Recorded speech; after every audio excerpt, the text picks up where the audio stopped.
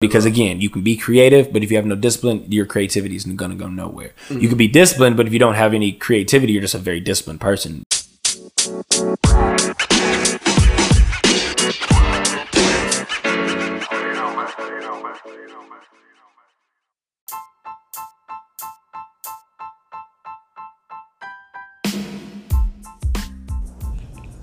What's up, guys? My name's Corey Mortensen, and this is the next episode of the Jordan Year Podcast. I have my friend Brennan Cole, who is an up-and-coming music producer and performer out from Lubbock, Texas, and him and I go way back, but on this show, we talk a lot about what his experiences have been being an up-and-coming performer and musician, and a lot about the values that he's learned throughout his life. So I'm really excited for you guys to take a listen. We had an awesome show, and I'm really excited to get this posted.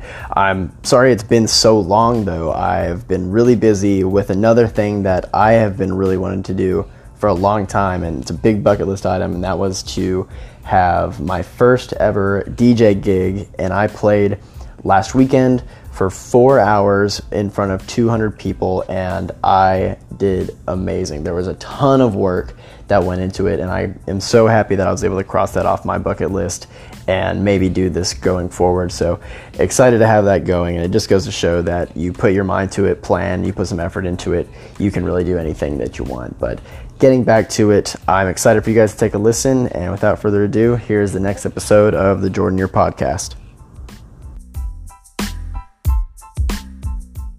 We're doing this for the second time. I had to come back and do the recording. We got together in Austin. Right. Did an amazing show. It was. I was really excited to edit it. When I went to go back to edit it, all the audio, I uploaded it to my software, and it was all corrupt. Everything was gone. And so we had to come back, hit him up. I said, I got some bad news. And it was like, I read the text message and said, damn.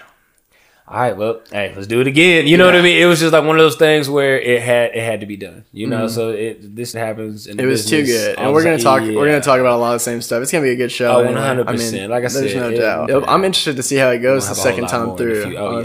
For the second time. Oh yeah, for sure. So the Jordan Year. I mean, I know we're interviewing me, but I just want to know real fast, what is the Jordan Year? So the Jordan Year, that name comes from. So I'm 23. Okay.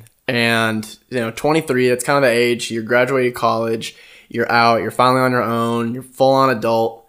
You really got every tool at your disposal and no excuses anymore. So that's when you really have to go and make it great. That's your opportunity. So the Jordan Year it's kind of in a reference to Michael Jordan. Okay. So he's one of the greatest ever. But he didn't get there without listening to mentors, hearing good advice, practicing technique day in out, working really hard on it. And without doing without the practice and all that back work, you don't get to see the game time Jordan. All of that doesn't matter unless you put in the work, you talk, you hear all the right things. And that's what the Jordan Year is about. It's about having a great year by listening to the right things and doing the right things.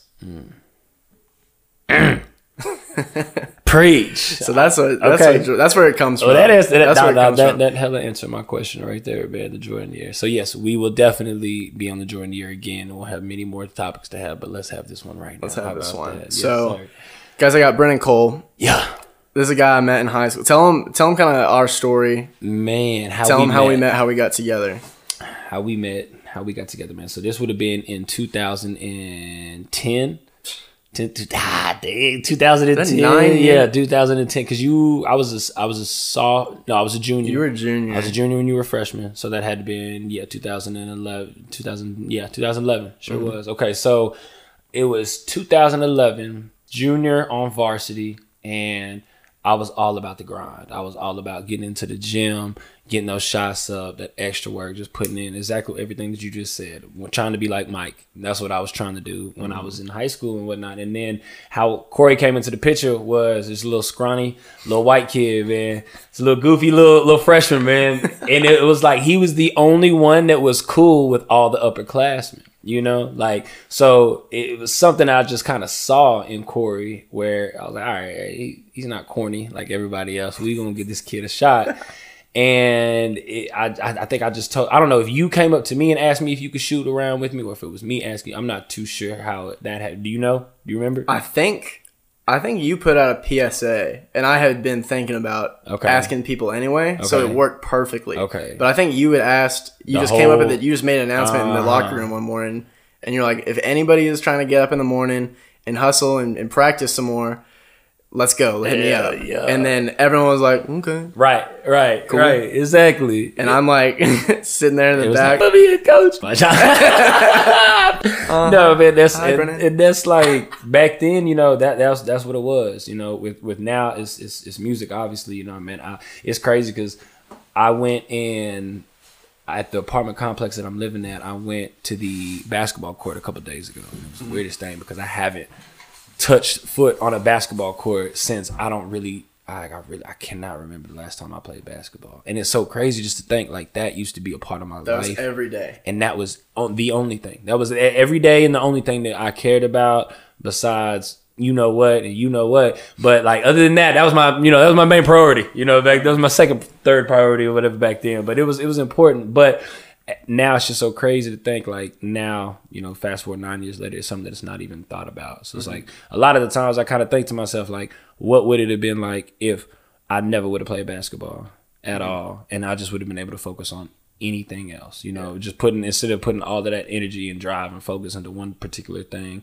what would have happened if I just didn't feel like playing basketball, you know? Yeah, but I mean, it all comes back to the work ethic that you had going into that you and I both had. Yes. Waking up at the crack of dawn, getting there, shooting basketball literally in the dark. Oh, yeah. Because Coach wouldn't let us. Literally. Shout out Coach D, man, for not turning those lights on.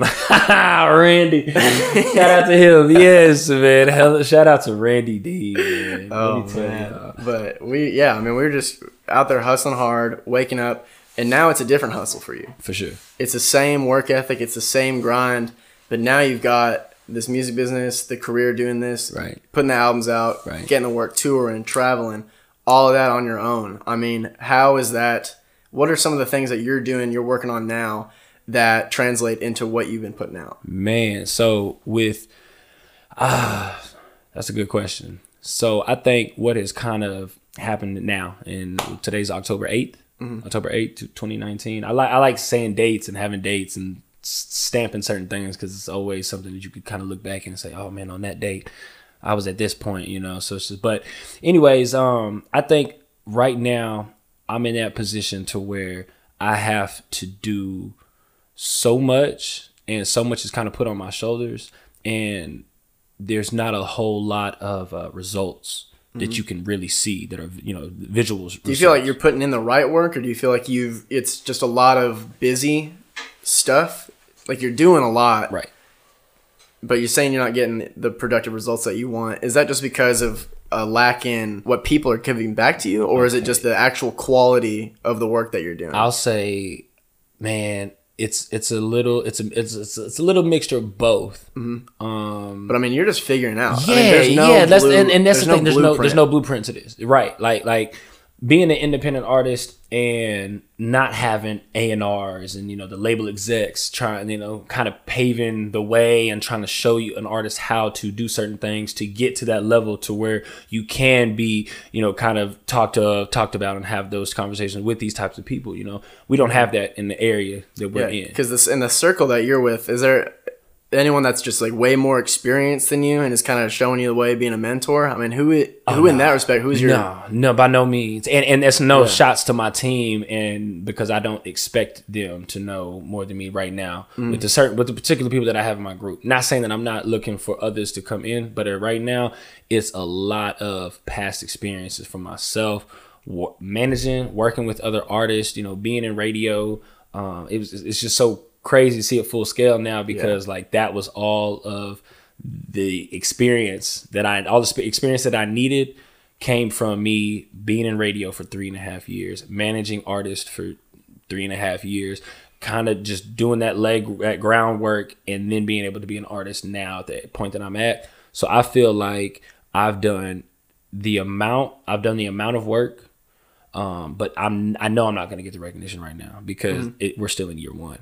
It's early. You know, it's early. So it's like, I think a lot of times artists fall back on their dreams and they stop in year one. What do you think the timeline is for like someone who really wants to start putting instead of just like putting stuff up? You have I stand by this, man. And one of my very close friends, man, by the name of Devin Phillips, man, he was kind of the one that kind of instilled this in me, man, with having that 10,000 hour theory. You know, you familiar with the 10,000 hour? Okay, so you already know what it is. Yeah. What is it? It takes 10,000 hours to be a master at anything. In any craft, exactly. Yeah. So I look at it like, all right, 10,000, you know, you break down, I am terrible at math, so we're just going to say you break down those numbers into whatever numbers that they come into, you're looking at about 10 years.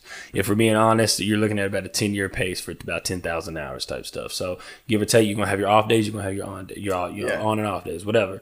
But I would say you need to look at it from a 10-year perspective, because there's so many things that are going to be able to change. Like if you tell yourself, oh, we're going to blow up this year, what happens when you don't blow up? Then your confidence starts to eat at you a whole lot, because you're at that point to where, and again, this is me from a perspective of an up and coming artist, from a perspective of a year, 2 years into the game, and then having prior experience in the music industry, working with other artists in Lubbock, Texas, and being able to interview other artists. That's kind of where I got my leg up into this game right now.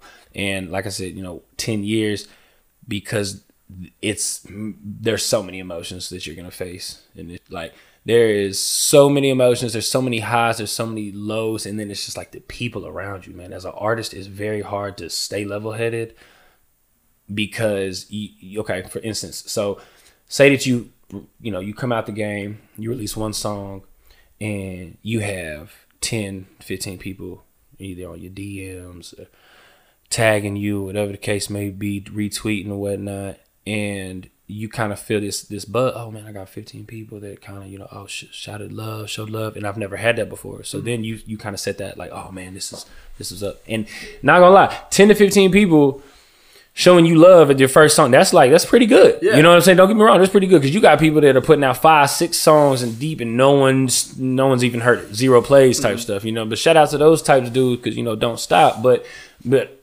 you get those first couple of people that like it, and you've never had that before. So then you have that you kind of get your confidence is a little boosted up a little bit. You're gives you a little bit more momentum going forward and whatnot. Well, then what happens is, all right, well, those 10, 15 people that are like your close friends usually, well, then they're kind of like bored with it, and then it's like, all right, well, okay, okay, all right, not bad. Oh, I saw you, okay, cool.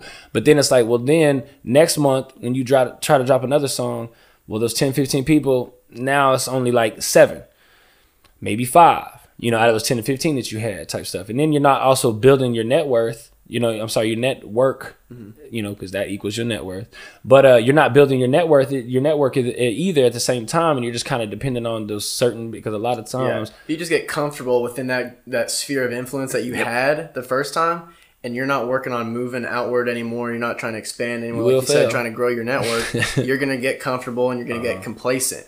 I mean, those things go hand in hand. Comfortability and complacency go right with each other. So what are you doing to stay on top of that curve? I think travel, a lot of travel, being able to see other things. I'm blessed with the position that I'm in, blessed to have the people that are around me to be able to travel the way that I am. So it's like, one thing I would say is traveling is key, because you have to be able to see other opponents. Yeah. You got to be able to see what else is around you, because it's very easy to get caught up in that hamster wheel in your hometown, and it's very easy to have a false sense of reality. Yeah, in your. So you're talking about just getting another perspective. Yeah, you have to. You have to have another perspective, and you have to continue to be able to talk to people, outside of your town, because what happens is that an up and coming artist from this town that you're in, your fan base is not going to gravitate towards you that first 3-4 years, honestly. And the reason why is because you're tangible. You're in the same city that I'm in.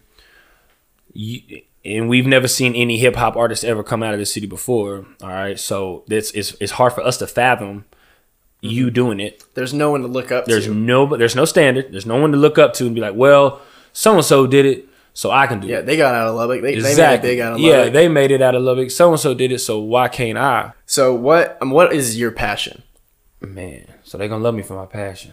My passion is being able to, and this is, the generic rap answer, but I want to move people. I want to be able to, for me to be able to write something down and for someone to take that into consideration, and that alters their thought process. Mm-hmm. That's the goal.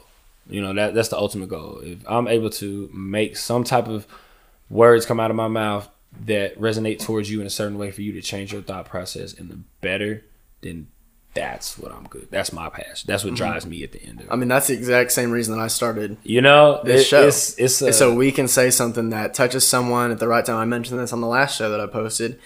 All it takes, you hear the same stuff all the time. And it's all kind of like cliche advice some of the time. And then sometimes it's really good advice, but you just didn't need to hear it right then. And it went right over your head. So my goal for this show is to talk to people who are out there moving, hustling, influencing, doing awesome things like you are, and for that to touch someone that's listening, that maybe needs a boost, that needs something, they want to make another step, they want to take an extra step, bigger step, and this boosts them to take a risk and to do more. And to feel confident, because everyone I've talked to is pretty ground floor. Mm-hmm. Oh, yeah. But we're still all doing it, and we're all trying it. And that's like the most important thing. So as long as you keep making those little steps going forward, you have hope, you have the ability to tell yourself that I can do this. Right. Like, I really can do this. And you just go out there, learn it, try it, get as close to 10,000 hours as you can. That's going to be the best step. So having that influence to touch people is big. And so I understand why you're coming up with that. It's one of those feelings where, like seeing people in the crowd and they know the words. Yeah, talk about that. Tell me about the first time you were going up there and people were really kind of giving it. What's your best stage story?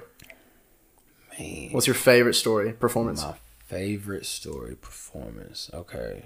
So, all right. I'd have to say my favorite so far.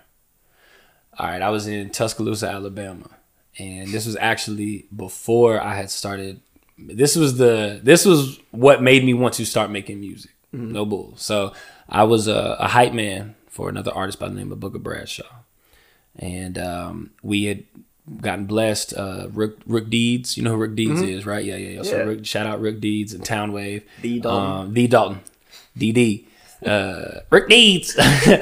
Anyways, so they invited us out to come to open up for Rook in Alabama. And this is my first time ever being outside of the state to do a show with any just ever. 16 hours away, or 12 hours away from Lubbock. Long drive. And so we hopped in the whip. It was my ex-girl my ex-girl for my girl at the time. But we used her car and went out there, and it was just crazy because I was able to see complete strangers that didn't know the words to Boogs' song. Boogs is Booker Bradshaw, Boogs' song. Okay, they didn't know the words to his songs, but the way that they gravitated towards his music and how we turned up the entire, we have footage of all of this. And I'm gonna have clips playing while this is going on. It's gonna be dope. But anyways, we had the entire. If I forgot what the fraternity was called, I'm sorry. I genuinely am sorry for whoever's watching this because I forgot what the fraternity. Anyways. We were out there. This was like 4 years ago. This was 4.5 years ago, man. So we've performed for a whole lot of fraternities. But I'm saying that because this was the night that was a very pivotal night that kind of why we're here right now.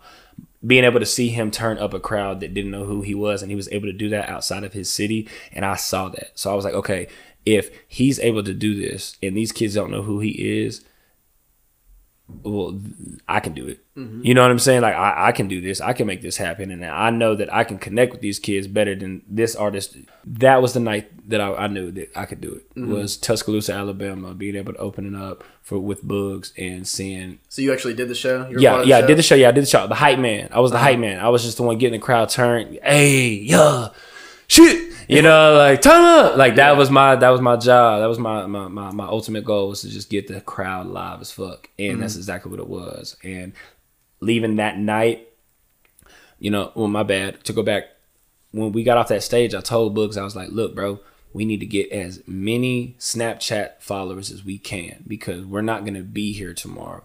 So we need to get as much networking and pipelines that we can get right now, so that when we get back home, just put your feed in their feed. Exactly. Right there, right in front of them. Well, but that's the thing, is that I'm trying to be able to touch a fan base that we're not gonna be able, like right now they think, and here's so it's artists up there coming that are up and coming. The more you're gonna get more love, the farther you go. That is the way that it is, but you're gonna get more love, and I say that because I had never seen any crowd ever interact with Books the way that they did until we went to Alabama. Mm-hmm. All right. So seeing that, what I believe is that they saw that we had all Texas stuff on, because I had on the Texans jersey. Books had on like a Texas, some Texas jersey, whatever the case may be. But then being able to see that, well, they think, okay, they're all the way from Texas. They must be big in Texas, because they're all the way here. They're doing something. Exactly. Even though we was broke as hell. Girl paid for came up in my girl's car. She paid for the gas, honestly, and we had we was broke as hell, staying at my boy KB house in Chattanooga. Like, we didn't even get to stay in Tuscaloosa. We had to drive 2 hours in Chattanooga, which was anyways.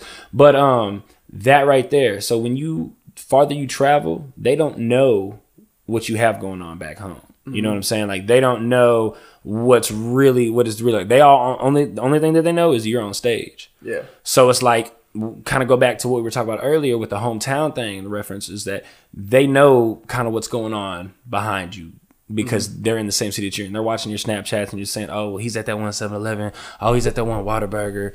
Oh, he's so doing this or whatever. So he must not have blown up yet, So that's why I say you're going to get more love the farther you go. That's why traveling is such a key. And that's like needs to be one of your bulletin marks, on your goal.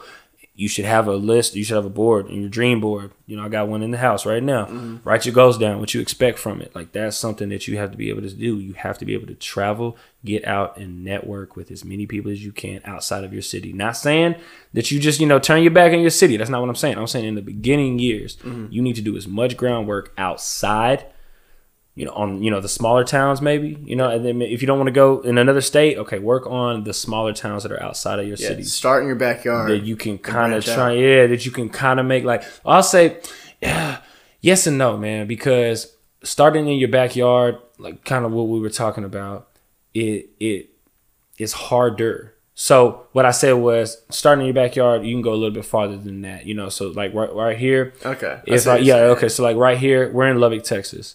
So what I would say for artists that maybe you're not able to go all the way to Dallas, you know what I'm saying, all the way to San Antonio, all the way to Austin, which these are these markets that you need to be able to go to. We're kind of fucked. Where we're at, it's very hard for us to go somewhere and be like, hey, hey DJ, like, I'm from Lubbock, you need to play this, because we don't get a lot of respect where we are from off bat. So that's kind of hard. Because no one's come out of here. No one's come out of here. Exactly. Austin and Dallas, they have clout, man, as far as music scenes go, and so having like popularity. In Houston, I mean, come on now. You know what I'm saying? Like, yeah, like Austin, it's like, and I tell people I'm from Lubbock, and I man, literally you already get I got points on a map to them. Or it's like, or you get that face like, Lubbock. Oh, I'm sorry. Like, it's like, a hub. Yeah, it's the hub. What you mean? Like, yeah, like, no, that's exactly what it is, bro. It's like, come on now, don't. We can talk bad about it because it's our days. That's what I tell when I go and talk to the kids at the high schools and stuff like that, man. I try to tell them, like, hey, like, y'all be proud of y'all's dirt. This our dirt. Like, be proud of it. Like, there's nothing wrong with where you came from. Embrace it. Yeah, it sucks out here at times, but like, I love being from Lubbock. I really genuinely do. I will not die here, but I will rep this mother till I am dead. You know what I'm saying? I will say that much, bro. 806, man. Yeah. That's good. So that's a good segue into the next question. Talk about, what is it like being like an upcoming rapper, artist, musician coming from West Texas? Man, it's it is difficult. And I'll say that because, kind of what we talked about, it's very hard to set yourself, to look at a standard, to look at yourself and be like, okay, so for instance, Jared Culver. Shout out to Jared Culver. I can't say that enough because that man did, in a sense, the impossible. Who else has come from this? Greg Elo, right? Okay. From Monterey, right? Okay. Anyways, other than that, I cannot think of anybody that's come out from this city to get to the level of the NBA like that man Jarrett Culver has. So now, for anybody in West Texas, the kids growing up, they're going to be able to say, well, Jarrett Culver did it, so why can't I? We didn't have that before him. There was nobody to set that standard. There was nobody to say, hey, so-and-so did it, so why can't you? Now that that standard is there and that it's like this, okay, it's like, all right, well, we need to probably work how Jarrett worked. We need to probably network or do like with Jarrett. Jarrett was doing a lot of people don't realize and how he was able, in my eyes, of what I believe. Yeah. You know what I'm saying? Now I don't know all of the backgrounds and whatnot, but I believe that all of the tournaments that he was able to get put into and go to that were out of state, those were the positions that put him on into the position that he's in right now. There's not going to be a lot of recruiters that are going to want to come to Lubbock. Yeah. Okay, you know what I'm saying? There's not going to be from all over the world. There's not going to be people that are going to come to where we are. So we have to do something to go somewhere else where all of the other competition is. And we have to make, that's what we have. That's why it is so difficult to thrive in Lubbock. Because again, it's not, we are West Texas. We are country music solely. Like, that's what we are known for. We have a Red Dirt, Buddy Holly Museum. Like, that's what we are known for. Cactus Courtyard, Cactus Theater. Like, you know, like, that's what we are known for. So it's like, it's very hard to, in a sense, have that. It's very small. Lubbock's a big place, but it's still very much a small town. It's a big, small town. Yeah, it's a big, small city. Texas. Yeah, it's like city. If you don't know, you know, you might not know somebody. But I guarantee you ask somebody that you can ask somebody and then other person might know about you. You know, that's how I look at it. Like, it's not that, I mean, 260,000. I think when Texan, they're at like 300,000. So like, that's a lot of people. 300,000 people is a lot of people to just kind of just, oh, it's a town. No, but. No, I mean, Lubbock is a city for sure. But trying to get your start as an artist and trying to come up and be bigger than the city itself and branch out, go to other states, go to other cities, perform, get your name out. What has been challenging about that, just besides the obvious fact of what it is just being an up-and-coming artist? I mean, what are some of the challenges that you've personally come across? The challenges, okay, so one, being a rapper. Like that right there, off bat, because we're in that age. Yeah, man, you're already bro. It's just like, you know how hard it is? Like, I always try to introduce myself as recording artist. It kind of switches people up a little bit. They look at you a little differently when recording artist. That's a little bit, okay. Like, you know, that's one thing that I think artists, you know, fail to realize sometimes that this is a business. No matter how, whatever way you try to look at it, the music industry, and when you make music, it's a business. You need to look at it like a business, because I believe that I have the talents to write down words, put it on a piece of paper, record that on a mic, and I believe that I have the talent to make money off of that. What a lot of artists don't realize is that they don't take the time to just say, okay, I'm worth this. All right, like, I'm gonna go. I might be worth, you know, working 5 years into this and I never ask to get paid for a show. So like, if you don't ever ask, why are they going to give you, why are the, you know, promoters booking, whatever, why are they going to give you money? You have to know your own worth. You got to know your worth. And you got to ask for it. 100%. Because if you're putting out the product that you've been putting out or whatever anyone else is doing, you have to ask for what you think that's worth and prove it by actually following through with that. I can't agree with you more, bro. I really can't, because I think, but that's smart. I'm glad you said run it like a business, because a lot of people, when they get into music or art or something really creative, a lot of them just focus on the creativity side, right? And just want to do that. They just want to work on it. They don't, or they just don't have any of the other skills that come with actually growing up as a business. Advancing like that, evolving as your craft. Because otherwise, it's a hobby. It is, and I think once you're able to look at yourself as a business, as an artist, and you are able to, and it's not a cold-blooded thing to do that. No, people, especially creatives, it's not thinking like a business. It means you got to sell out, right? You got to be bad, right? Cold-hearted, cutthroat. It's none of that. If you do that, you will fail, right? You'll probably fail. Oh, you will. Fail. And I think what's also crazy, no one will, because it's so wild.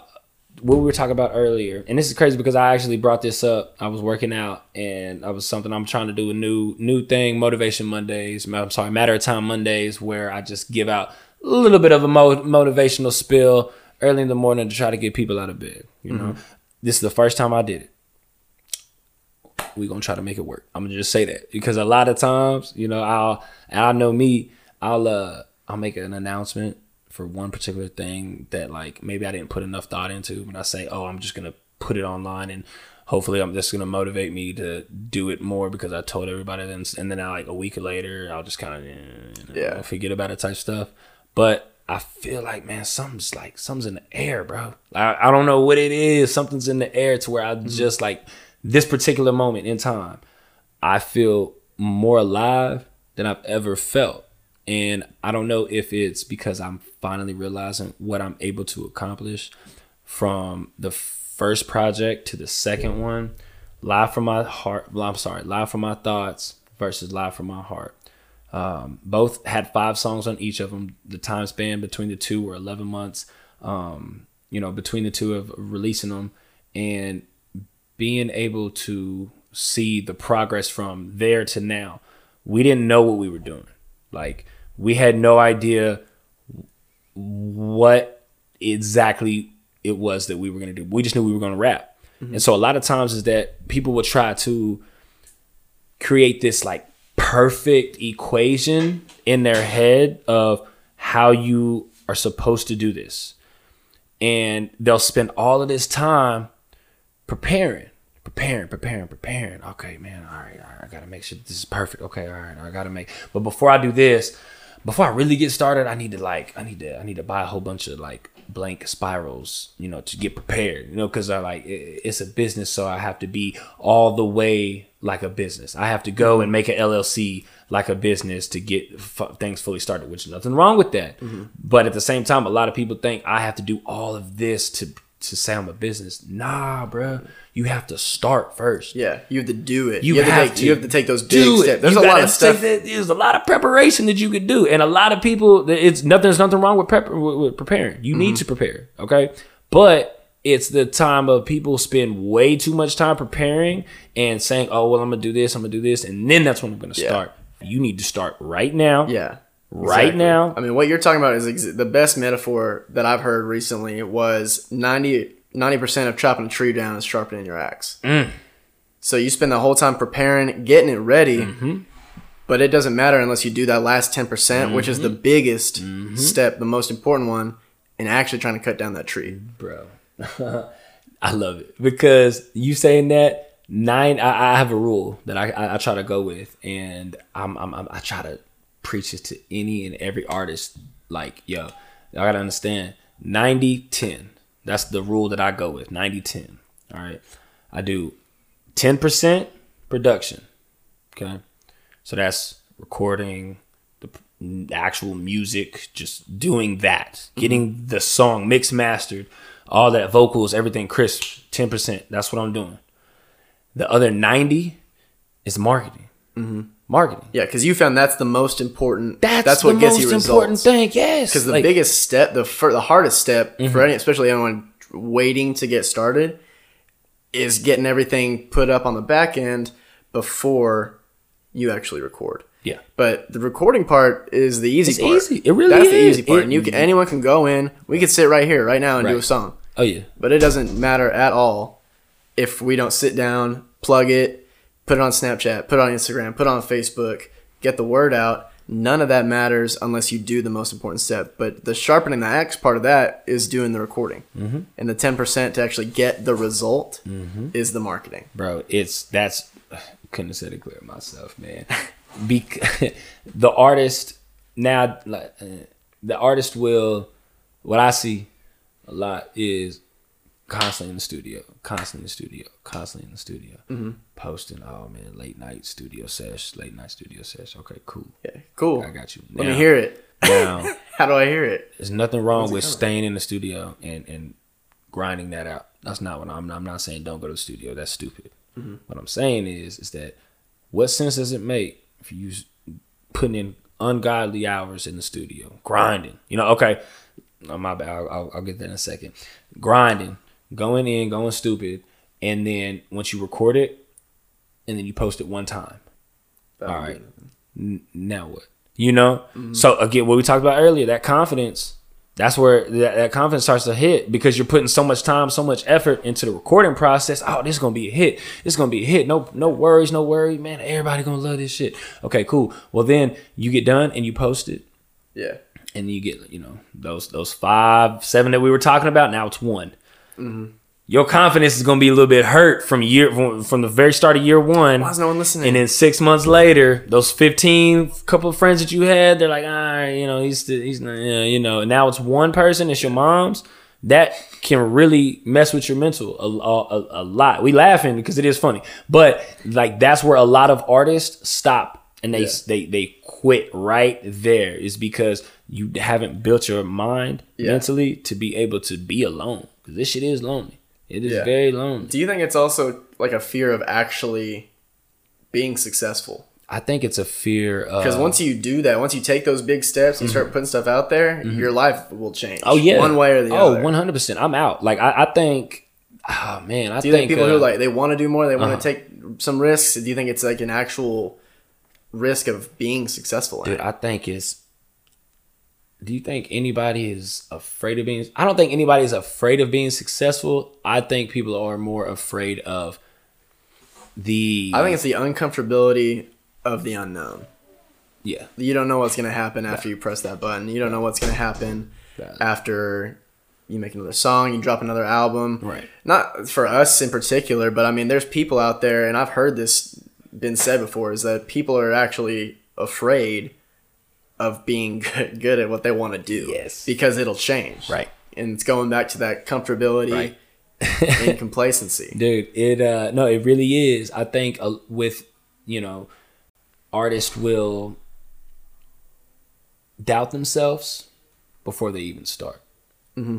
Right. So it's like with us, we look at the Drakes, you know, so we look at the Kendricks, you know, we look at the people that are at that level, and we base their success, and we base what we see, and then we try to have the work ethic that we have, and we think we're going to get the same results as the artists that we see. We didn't see year 1.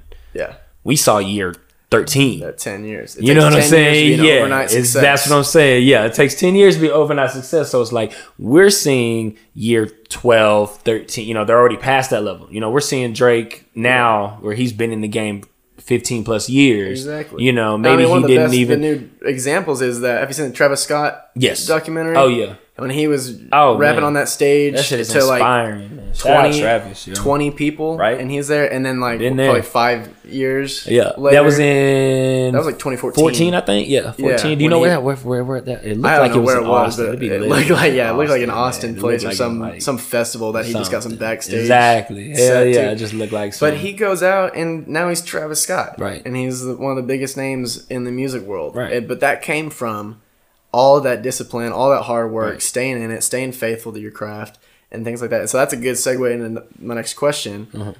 What's more important, the creativity or the discipline? The creativity or the discipline? What is more important, the creativity or the discipline? I think you have to have discipline. Mm-hmm. A lot of people have there's a lot of creative people out there, you know. You know, the richest part of the world, the very richest, most wealthiest place in the entire world.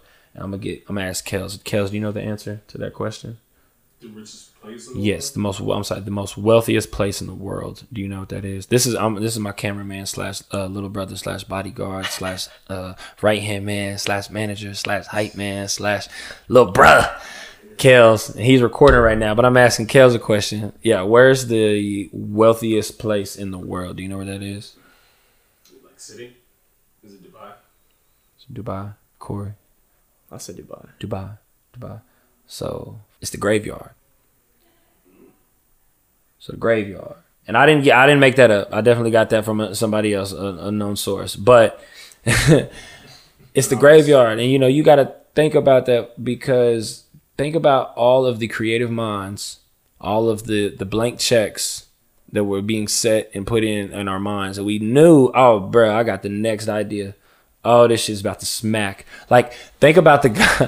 Think about the guy that thought about Snuggies. Mm-hmm. Think about that. Think about the guy that thought about Snuggies. That thought, I should probably make a blanket that covers my whole body, and I'm super comfortable, and I can text. That'd be so clutch. That'd be so clutch. You know, there was 15 people that thought about that idea before it actually happened, right? Okay, well then that person actually did it. And it's like, damn, we should have thought of that idea, right? Okay, boom. Well, that idea that you originally had, that you were the first person to think about that was someone else did it. So now your dream, your $1 million just died. That's why I say the graveyard is the most wealthiest place, bro, because we die with so many ideas. So I can't tell you how many bars I have in my head that I'll be mowing the lawn. I ain't mowed the lawn in I don't know how long. I don't know why that was my example. You know what I'm saying? I'll take a shower. That's the best. Okay, taking a shower. I'm taking a shower, man, and I'll come up. Yeah. I'll have a bar come to my head. I'm like, damn, that was fire. Like, okay, and then I'll forget about it. I'll say, yeah, I'll write it down in a second when I get out the shower or whatever. I get an idea. That's why I have yeah, I see that. I see that. And that, bro, writing your goals down, writing all those down, your ideas down, writing those down, because we forget about them. It happens. It happens to everybody. We forget about those ideas, but it's like you have to be able to get those ideas, be the creative that you have to have. You have to create, obviously, because you're an artist. You have to create. But then having that discipline as well. So it's like you have to have the both. Yeah, because again, you can be creative, but if you have no discipline, your creativity is going to go nowhere. You can be disciplined, but if you don't have any creativity, you're just a very disciplined person. That you could work for a creative if you're disciplined. So it kind of works. Being disciplined, I'd rather be more disciplined than creative, because you can be disciplined, and if you're disciplined, you can make others around you make moves that you might not be able to do. That, like, okay, I know Corey is able, he's really good at podcasts. I don't know really anything about podcasts. Well, if I want to get more podcasts, I should probably go talk to Corey about maybe getting on some of his friends' podcast type stuff. I don't know shit about podcasts, but Corey does. So let me try and see what he knows a little bit. You know what I mean? Yeah. Delegating that out and having the creative side is important, especially for what you're doing. But the discipline to actually, like what we're talking about, going in, putting the work in, sharpen the axe, chopping the tree down. Man. So, but I liked your example of the wealthiest place in the world is the graveyard. And and what you're talking about was leaving ideas in your head or in a notebook and not acting on them. Because that just goes back to just the basic, like, live without any regrets. Right. Go and follow your dream. Go chase it. You may fail. It may not work out. The world may not be ready for it yet. Right. There have been inventions, artists, painters, there's lots of examples in history of people who became extremely popular and loved and famous after they died. Yeah. Because the world just wasn't ready for it yet. Crazy. Isn't that weird? I hate those stories. That hurts. Crazy. That hurts to hear that, bro. Just to being an artist and dying and not making a single cent after. But they did. But they still went out and did it, and they still left their mark. True. So, I mean, going back, living without any regrets. Mm-hmm. That's one of the biggest motivators for me, at least. Yeah. And you know Gary Vee? Oh, what? Gary Vee? Yeah. You know, he's always talking about his greatest motivator, and it's like morbid, is that you're going to die. Yeah. Everyone's going to die. And one of the first things that I said on the show was, like, to live without any regrets. And to do that, you have to kind of acknowledge that you don't have a lot of time. Mm-hmm. I mean, you have a long life and stuff, but truthfully, to get the job done, you don't have a lot of time. And you should have that sense of urgency. Because when you do the math, average male lives about 72. We're 23, right? You do the math, you do 24 hours a day, 7 days a week, 365. You add that up, you have about 500,000 hours left. That's not a lot. 500,000 ain't a lot of money. $500,000, that goes out the door pretty quick. Yeah. Oh, yeah. So one of the biggest motivators for me is to know that I have a lot of stuff that I know I want to get done. Mm-hmm. And even if I just had one, I'm not going to waste my entire life just waiting or doing nothing or wasting that time. I'm going to have a full life because I don't have that much time left. So you got to fill it. I want to know what the greatest skill that you have and what the greatest weaknesses that you have. My greatest. And how you complement them. Oh, okay. The greatest skill that I have right now, I think, is my ability to make strangers feel welcome. I would agree with that. I think, man, I had somebody I work with the other day tell me that I have a when I speak, when I talk, I have a way of hugging people with my words, and that really hit me a certain way, because I've never heard a compliment like that before. Like, man, you talk to people, it sounds like you're hugging them. You know, you're just so welcoming and warming when you speak. And I'm just like, that's just me, just being the type of person that I am. But like my mom's, you know, she when I think I was second grade, I came home crying from school one day, and she's like, Brendan, like, why are you crying? What was wrong? Why are you upset?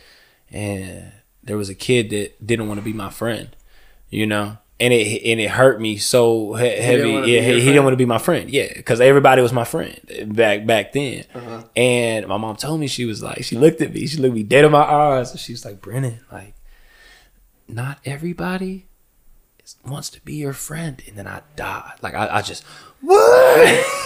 Not everybody's gonna love me. You know what I'm saying? Like, yo, like, no lie. So I took that, and that's the type of person I am, because I feel like we should show love off bat. Like, that's the number one thing. I think where we are in that generation where we kind of like to be standoffish at times. Mm-hmm. And, you know, especially in hip hop, you kind of have to have that gangster persona, because that's what hip hop was built off of. Now, I'm not saying that not to have a gangster persona if you come from that. All right. With me, I had ties. It was kind of you know, a little bit of here, a little bit of there, but for the most part, I didn't come from that background for the most part. Mm-hmm. So with me, it's a little bit different. I don't have to have that you know, just that mean mug on me all the time like the typical rapper. Now, I'm not saying, like, I mean, there's obviously I don't even need to say, but we have those artists that are not like that, and you have those artists that are. But with you know, with what I'm trying to do is that I feel like me being able to talk to people like a normal, regular person, mm-hmm. and making people feel loved is probably one of my best attributes. Yeah, I think, I know I kind of rounded there, man. I have a way of kind of just like going all the way around answers and back and forth and playing with it, but yeah. No, you're a great talker. I appreciate that. And you're very I lack confidence at times. Very welcoming. Okay. I answered the other part of that question, and I wasn't even trying to answer it. Keep going though. Yeah, no, so talk about the weakness. The weakness, man. Confidence. Hands down, bro. Confidence. And yeah, when you first told me that, right, that kind of took me by surprise. Yeah, you're up on stage. You're artist. You have to put yourself out there. With everybody, don't get me wrong, like, I think with doing it, I am doing it. You know, like I'm not gonna sit here and just be, you know, I'm not doing it. I do feel like I am doing certain things that other artists aren't doing. I feel like I am definitely in a league of my own, but at the same time, I'm not shit. Yeah, you know what I'm saying? It's the confidence. I understand where you're coming from, because no matter how confident, because you and I are both pretty confident people, but it's not always 100%. Yeah. You know, especially when you're doing stuff you don't know how to do yet. Right. That the unknown can bring the confidence level down on anybody. Right. So if you haven't done it before, you don't have experience, you haven't prepared enough, that's going to leave anyone a little bit anxious and scared. Mm-hmm. And it's not to say that we're not confident people and we don't have confidence. It's just, I know what you're saying is that's hard when you're dealing with so much new stuff. Yeah. Everything, support system. You don't know how people are gonna react to stuff, right? And you're really putting yourself out there. It's hard to have 100% confidence, just blind, unwavering confidence. And it's like, if you we talk about, you know, the support cast and the support role and stuff like that. Like, yo, my team, that's probably one of the reasons why I think I'm so deadly, is because of everybody around me. Yeah. And not necessarily because I have just go-getters, just no matter what they're, because I'm gonna talk down on my team, but I'm gonna pick them back up. I'm gonna be real. Like, it's the support as far as the love that I get. Like, I do wish the people around me worked harder, but I mean, like, I wish that I worked harder. I wish that we all did. You know, like it's a growing. It's growing. A lot.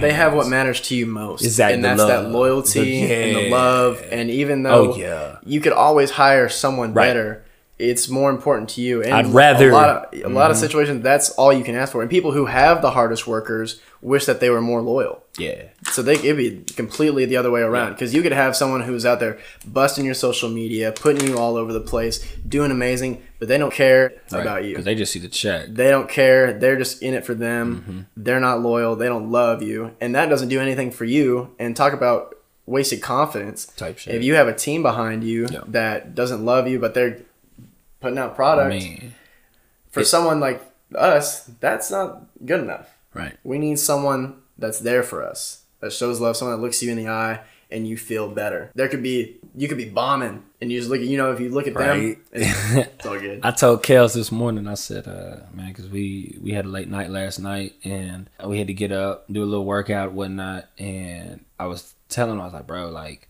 being having a military background, like, and being in the Army, you do a lot of dumb shit at times because it's just the military. And I say that, and anybody in the military knows exactly what I'm talking about. You just do dumb shit. And what I love about it is that you're doing it with other people. So like, it would suck if you're doing it by yourself. And like, this is simple and plain. Like, if you have people around you and they're all doing the same thing and it sucks, it doesn't suck that much because everybody is embracing it together. And so that's kind of like the mentality with like, this music industry and this business that we're in and the team that I have, man. Like, hey, we might not know what the fuck we're doing. And this might suck right now, but I'd rather be doing it with the people that I have with me than doing it by myself.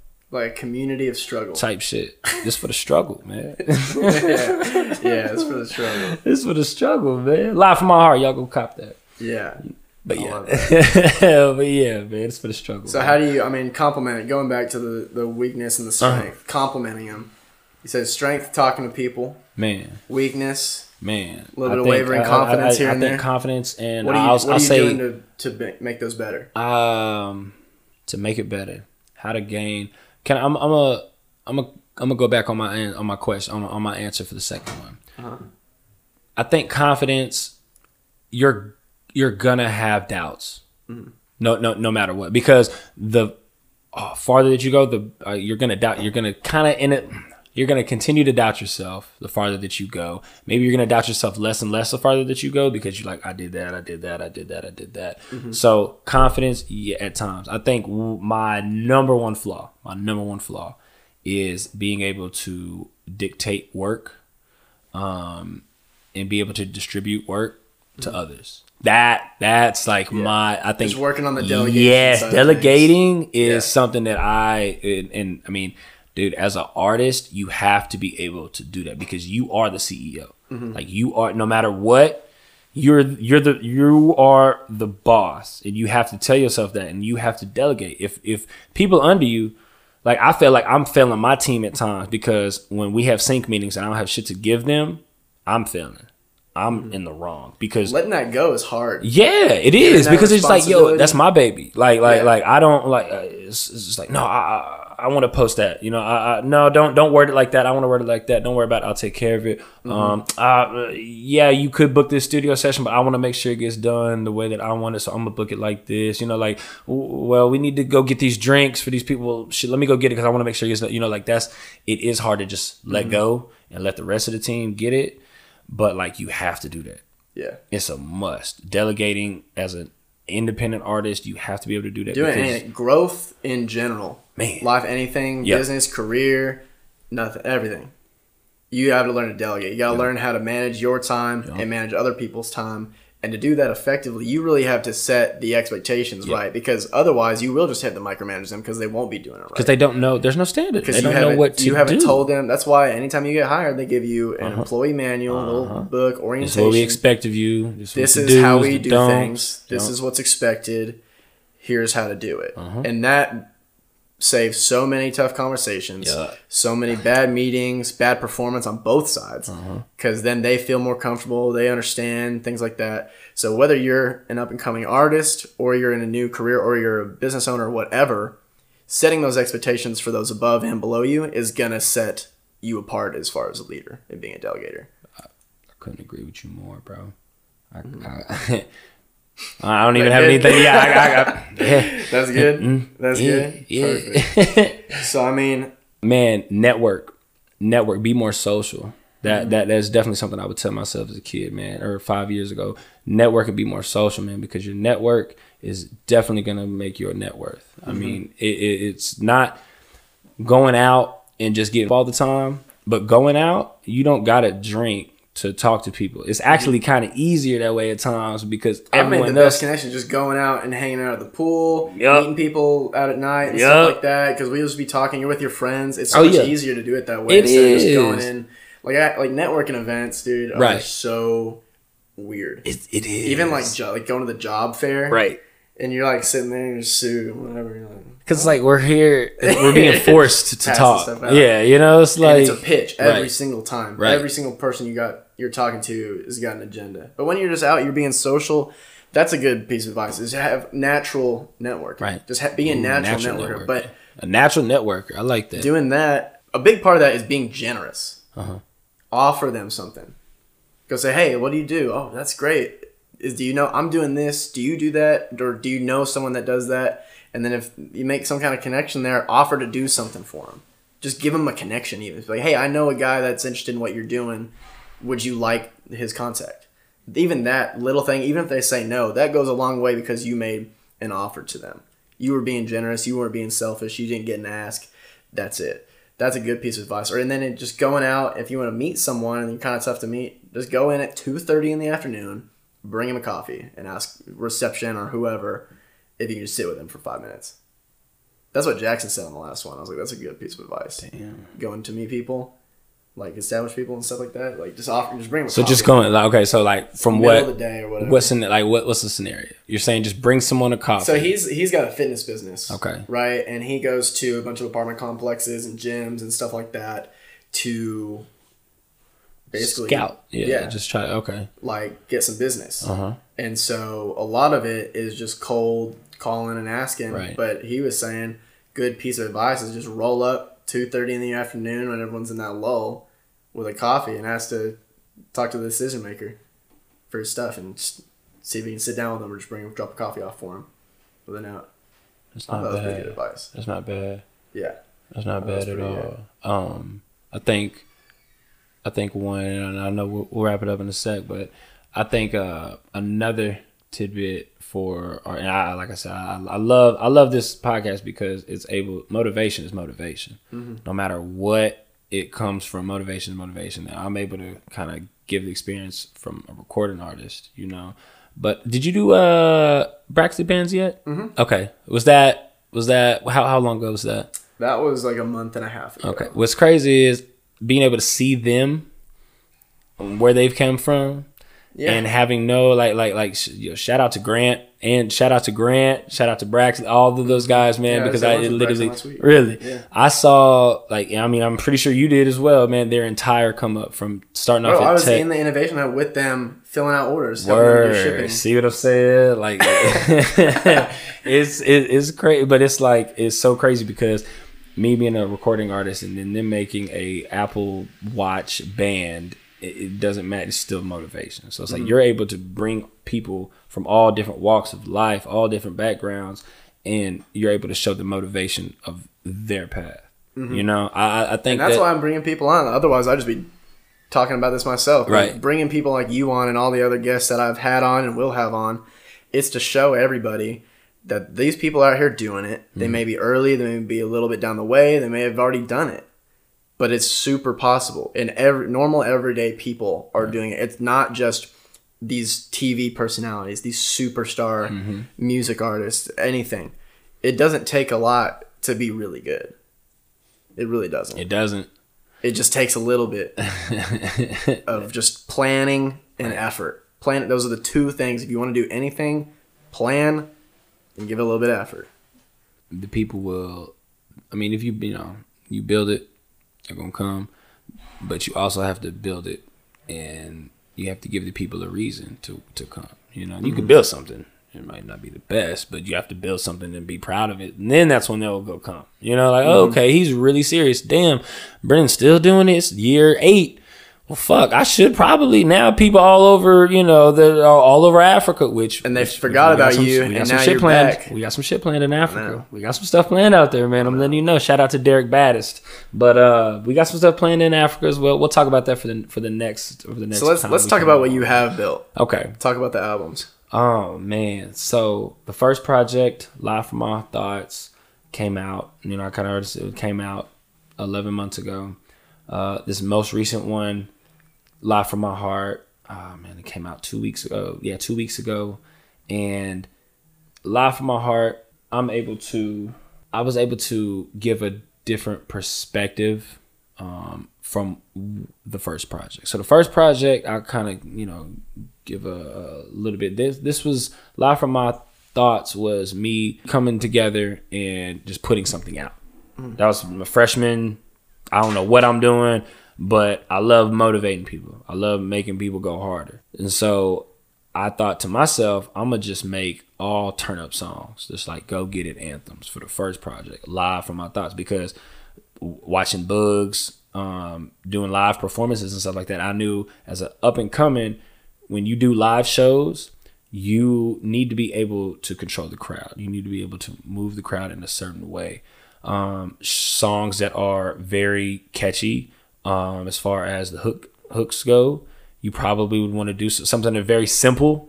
Those are the type of songs that you want to do when it comes to opening up for crowds that don't know who you are, because they don't know if they don't know the song, how are they going to sing along with it? They're not going to know the words. So it's like that hook, that chorus, it needs to be something that can be caught and catchy within the first couple of seconds, you know, of you getting on that stage, or else they're not going to fuck with it. And then on top of that, the reason why I wanted to make it Live From My Thoughts was, all right, I'm just going to turn everybody up live. Like, hey, this shit live? Like, that's where Live From My Thoughts came from. It was all from my head because I just wanted to turn up. That's what I wanted to do.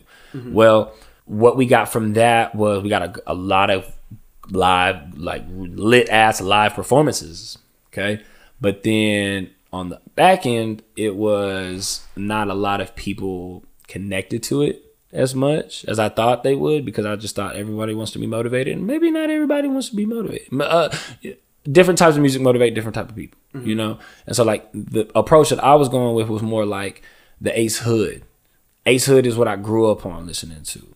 Ace Hood was like man, that hustle, just that go get it, grind mentality. And so with Ace Hood, I believe, in my eyes, I see him as like this type of artist, but like to other people, he might not be like this type of artist. So with me, I was like, all right, I need to be able to do something different, because if I wanted to go the Ace Hood route, I'm probably not going to amount to what I see myself amounting to. And again, Ace Hood paved the way for a lot of people, but I believe that what hurt him was having that strict label of that weight room music. And that can hurt artists at times, you know what I'm saying? Because then they don't look at you in that same light when you try to go into another type of genre, not genre, but another type of sound. Yeah. So then they're looking at, well, you know, hustle hard, you know, like that. Like we want more of that, you know. And then when you don't give us that, we don't really want. So it's like it's hard for certain artists to be able to. I mean, that's why I respect Drake the way that he is, because he's able to touch. It's about finding your balance. It really is about finding your balance, and that's exactly. I think we didn't find the balance yet, but we definitely got it a little bit more weighed out with this second project, because I took a lot of, you know, a lot of people said a lot of things. I took a lot of criticism from other people as well. The people wanted more substance, and that's exactly kind of what we gave them. The first song, Real One, that deals with a lot of real life situations that went through in my head that went through in my life entirely. It kind of, you know, the first song kind of starts off with me. It's 4 verses, and this song is it was very deep to me, because it dealt with past relationships. It dealt with the relationship with my father, having him being in the house. And one, I was blessed to have a dad in my life. I was blessed to have two parents in my life until I was 14, 15 when they split. So that right there, like that was I was able to develop into a boy for the most part, and having, you know, that protection under my roof, you know, as a dad. Now we had our ups and downs, and we had our flaws and whatnot, and I kind of, you know, hint on that. I'll talk about that. But yeah, that, and then being able to what we as our generation, like what we view relationships as, that's what Real One kind of put all into a perspective, and kind of how seeing, you know, from coming from a broken home and not seeing consistency, you know, Pops in and out of the house, not because he was like messing, just because he was working all the damn time. He was Jamaican, so literally he had a lot of jobs. Like my Pops worked, man. I mean, my Pops, shout out Pops, man. I don't know how many jobs this man has worked, but the stereotype, the Jamaicans work very hard and have multiple jobs. If you just looking at that stereotype, that's a stereotype. I don't know if you knew that, but there's a stereotype out there that Jamaicans work hella hard and have all types of jobs. So that shit is real, because that's exactly how my Pops is, man. So shout out to him. But as a hustle, man, it's definitely insane. He is one of the reasons, like, it's so wild, because the relationship that me and my Pops have, and I'm so thankful to be able to realize, like, I hated my dad. I'm not even gonna lie, like, Pops, I hated you. Like, for one particular time in my life. And why did I hate my dad at one particular? Because he disciplined me the way that you would discipline a kid in a third world country. I was the firstborn out of 4. Okay. So like my Pops, he grew up in an environment where he had to run from, he played basketball, you know, senior year. He had to run after basketball, after their games were played, which were played outside, not inside of a gym. His gym was 13 miles away from his house. So after the games were done, they didn't, well, first off, after school, the school was, I believe, like 5 miles from where the school was 5, the gym was, the park was 5 miles away from their school, 14 miles away from his house. So they didn't have, from school to get to the park, they had to find their own transportation. They didn't, I mean, it's a third world country. They don't have proper transportation to get student athletes to point A to, you know what I'm saying? Like, that's something that we can't think of. Like, we've never thought, like, man, where are we going to go? How are we going to get there? LISD going to get that big ass bus and come pick us up, and we're going to go. Like, there's nothing. Yeah, it's that. And we mad because we got to go to Furs after. Coach Dean, you know, we mad at that, you know? All right. Now let's go to Jamaica, Kingston, Jamaica for a second, where after they get done playing, he has to walk home 14 miles now. Now, in the mid-'80s, where, you know, looking at this, the mid-'80s, that was where 1962, 1963 was when they got their independence. 64? Yeah, 1964 was when Jamaica gained their independence from Great England. Yeah, okay. So, yeah, from England. 1964. My dad was born in 69. My dad was born in 69. So you got to think about your entire surrounding is being built. Like, imagine what it was like 1492. You know, like building an entire civilization. You know, it's day one. So like politics and stuff like that. Like, yo, politics back in a third world country, you're killing. Like, those are political wars that you're having, because it's like, well, we have power. We have power. Now we're going to put political suits in front of it. And now our power, you know, like that's something that we don't understand. Yeah. We can't grasp that concept. So it's like him die. And on top of that, his Pops died when he was 13. So like, you're the oldest of 4, third world country. You have to, my bad. I was talking about the whole story of him traveling. Bro, my Pops had to, from after his games to get home, 14 miles he had to walk. But within those 14 miles that he had to walk, bro had to like wait out gunfire on the daily, on the weekly. Like, had to, like, gunshots just going on a 14-mile span, walk, having to go from doorstop to doorstop to shack to try to avoid war. A war zone. And then you got to be at school at 8 o'clock the next morning. And you get home at 3 o'clock in the morning, and you know one of your homeboys didn't make it, and now you know, so it's like that type of stuff. Okay, so now, and your dad's not there. That source of protection and that comfortness that you have is not there anymore. So now you get the opportunity to come and play basketball in America, and you're here for 2 years, and then you have a kid. Like, he probably didn't know what was going on, you know, and so I see that in a lot of relationships, a lot of, you know, parent-kid relationships nowadays, I think, are just kind of thrown away because of some shit that happened 10, 15 years ago that we're us as the child, we can't let go.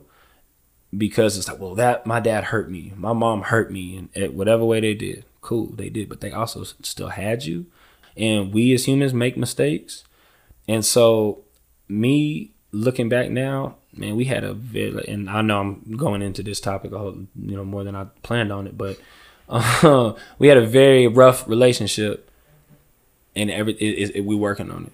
Mm-hmm. I forgave. A lot of forgiveness was made.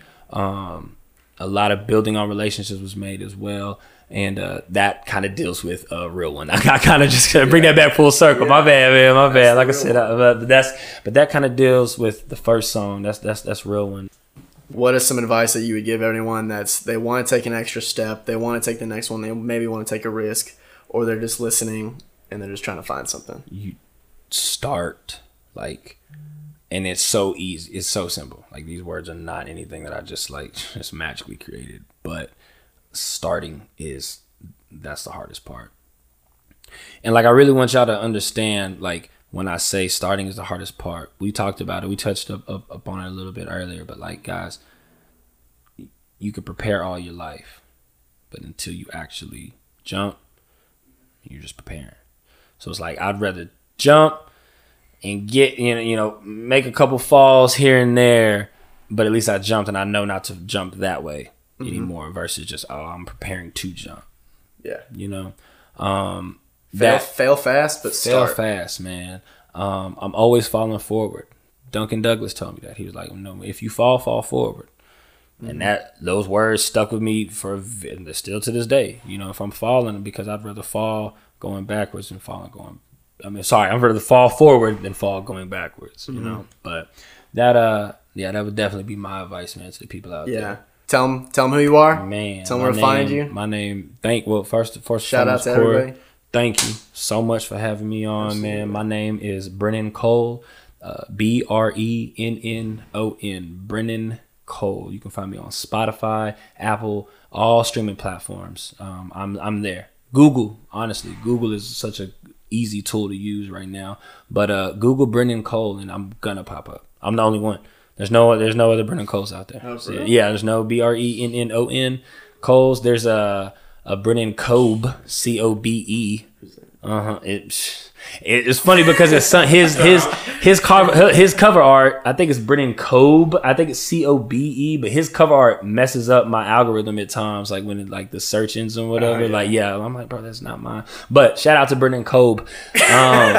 But yeah, no, definitely you can Google me, Brennan Cole, on social media platforms, Brennan2 Cole. I put God first. But yeah, Brennan2, the number 2 Cole on all social media platforms, and I'm telling you, if you reach out to me, I'm gonna reach back. I make sure that I go to my inboxes and I go to the unread little filter. I make sure, okay, let me respond to this. I'm gonna hit you back. So if you are listening to this podcast and you want to ask me anything or whatever, please feel free to. Brennan2 Cole. Perfect, guys.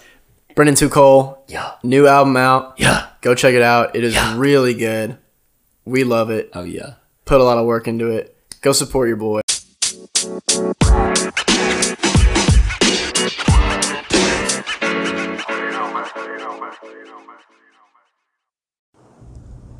What's up, guys? Thanks for tuning into this episode of Jordan Year with Brennan Cole. I loved having this episode with him. It was so much fun. We got a ton of video on this one too, so I'm going to try and put that up on my Instagram. I need to do better about putting that up. That's one of the things but this is just something that I like to do. Just have it, edit it quickly and post it, because I don't want to be a perfectionist on it, because I will. But I hope you guys enjoyed the episode. Tell me what you guys think. Tell me what some important things were that really resonated with you. I want to hear y'all's feedback. And going forward, I've got a ton of interviews that I just haven't edited yet, and I'm just going to put them out as quickly as possible since it took me so long to post this one with everything else that's been going on. But I hope you guys took a lot out of this. There was a ton of stuff we talked about, but I had so much fun sitting down with him. Brennan's an awesome guy. So much love for him, and I can't wait to see what he's going to do and what you guys do too. So reach out to me. Hope you guys keep tuning in, and until next time, this is Corey Mortensen with the Jordan Year Podcast.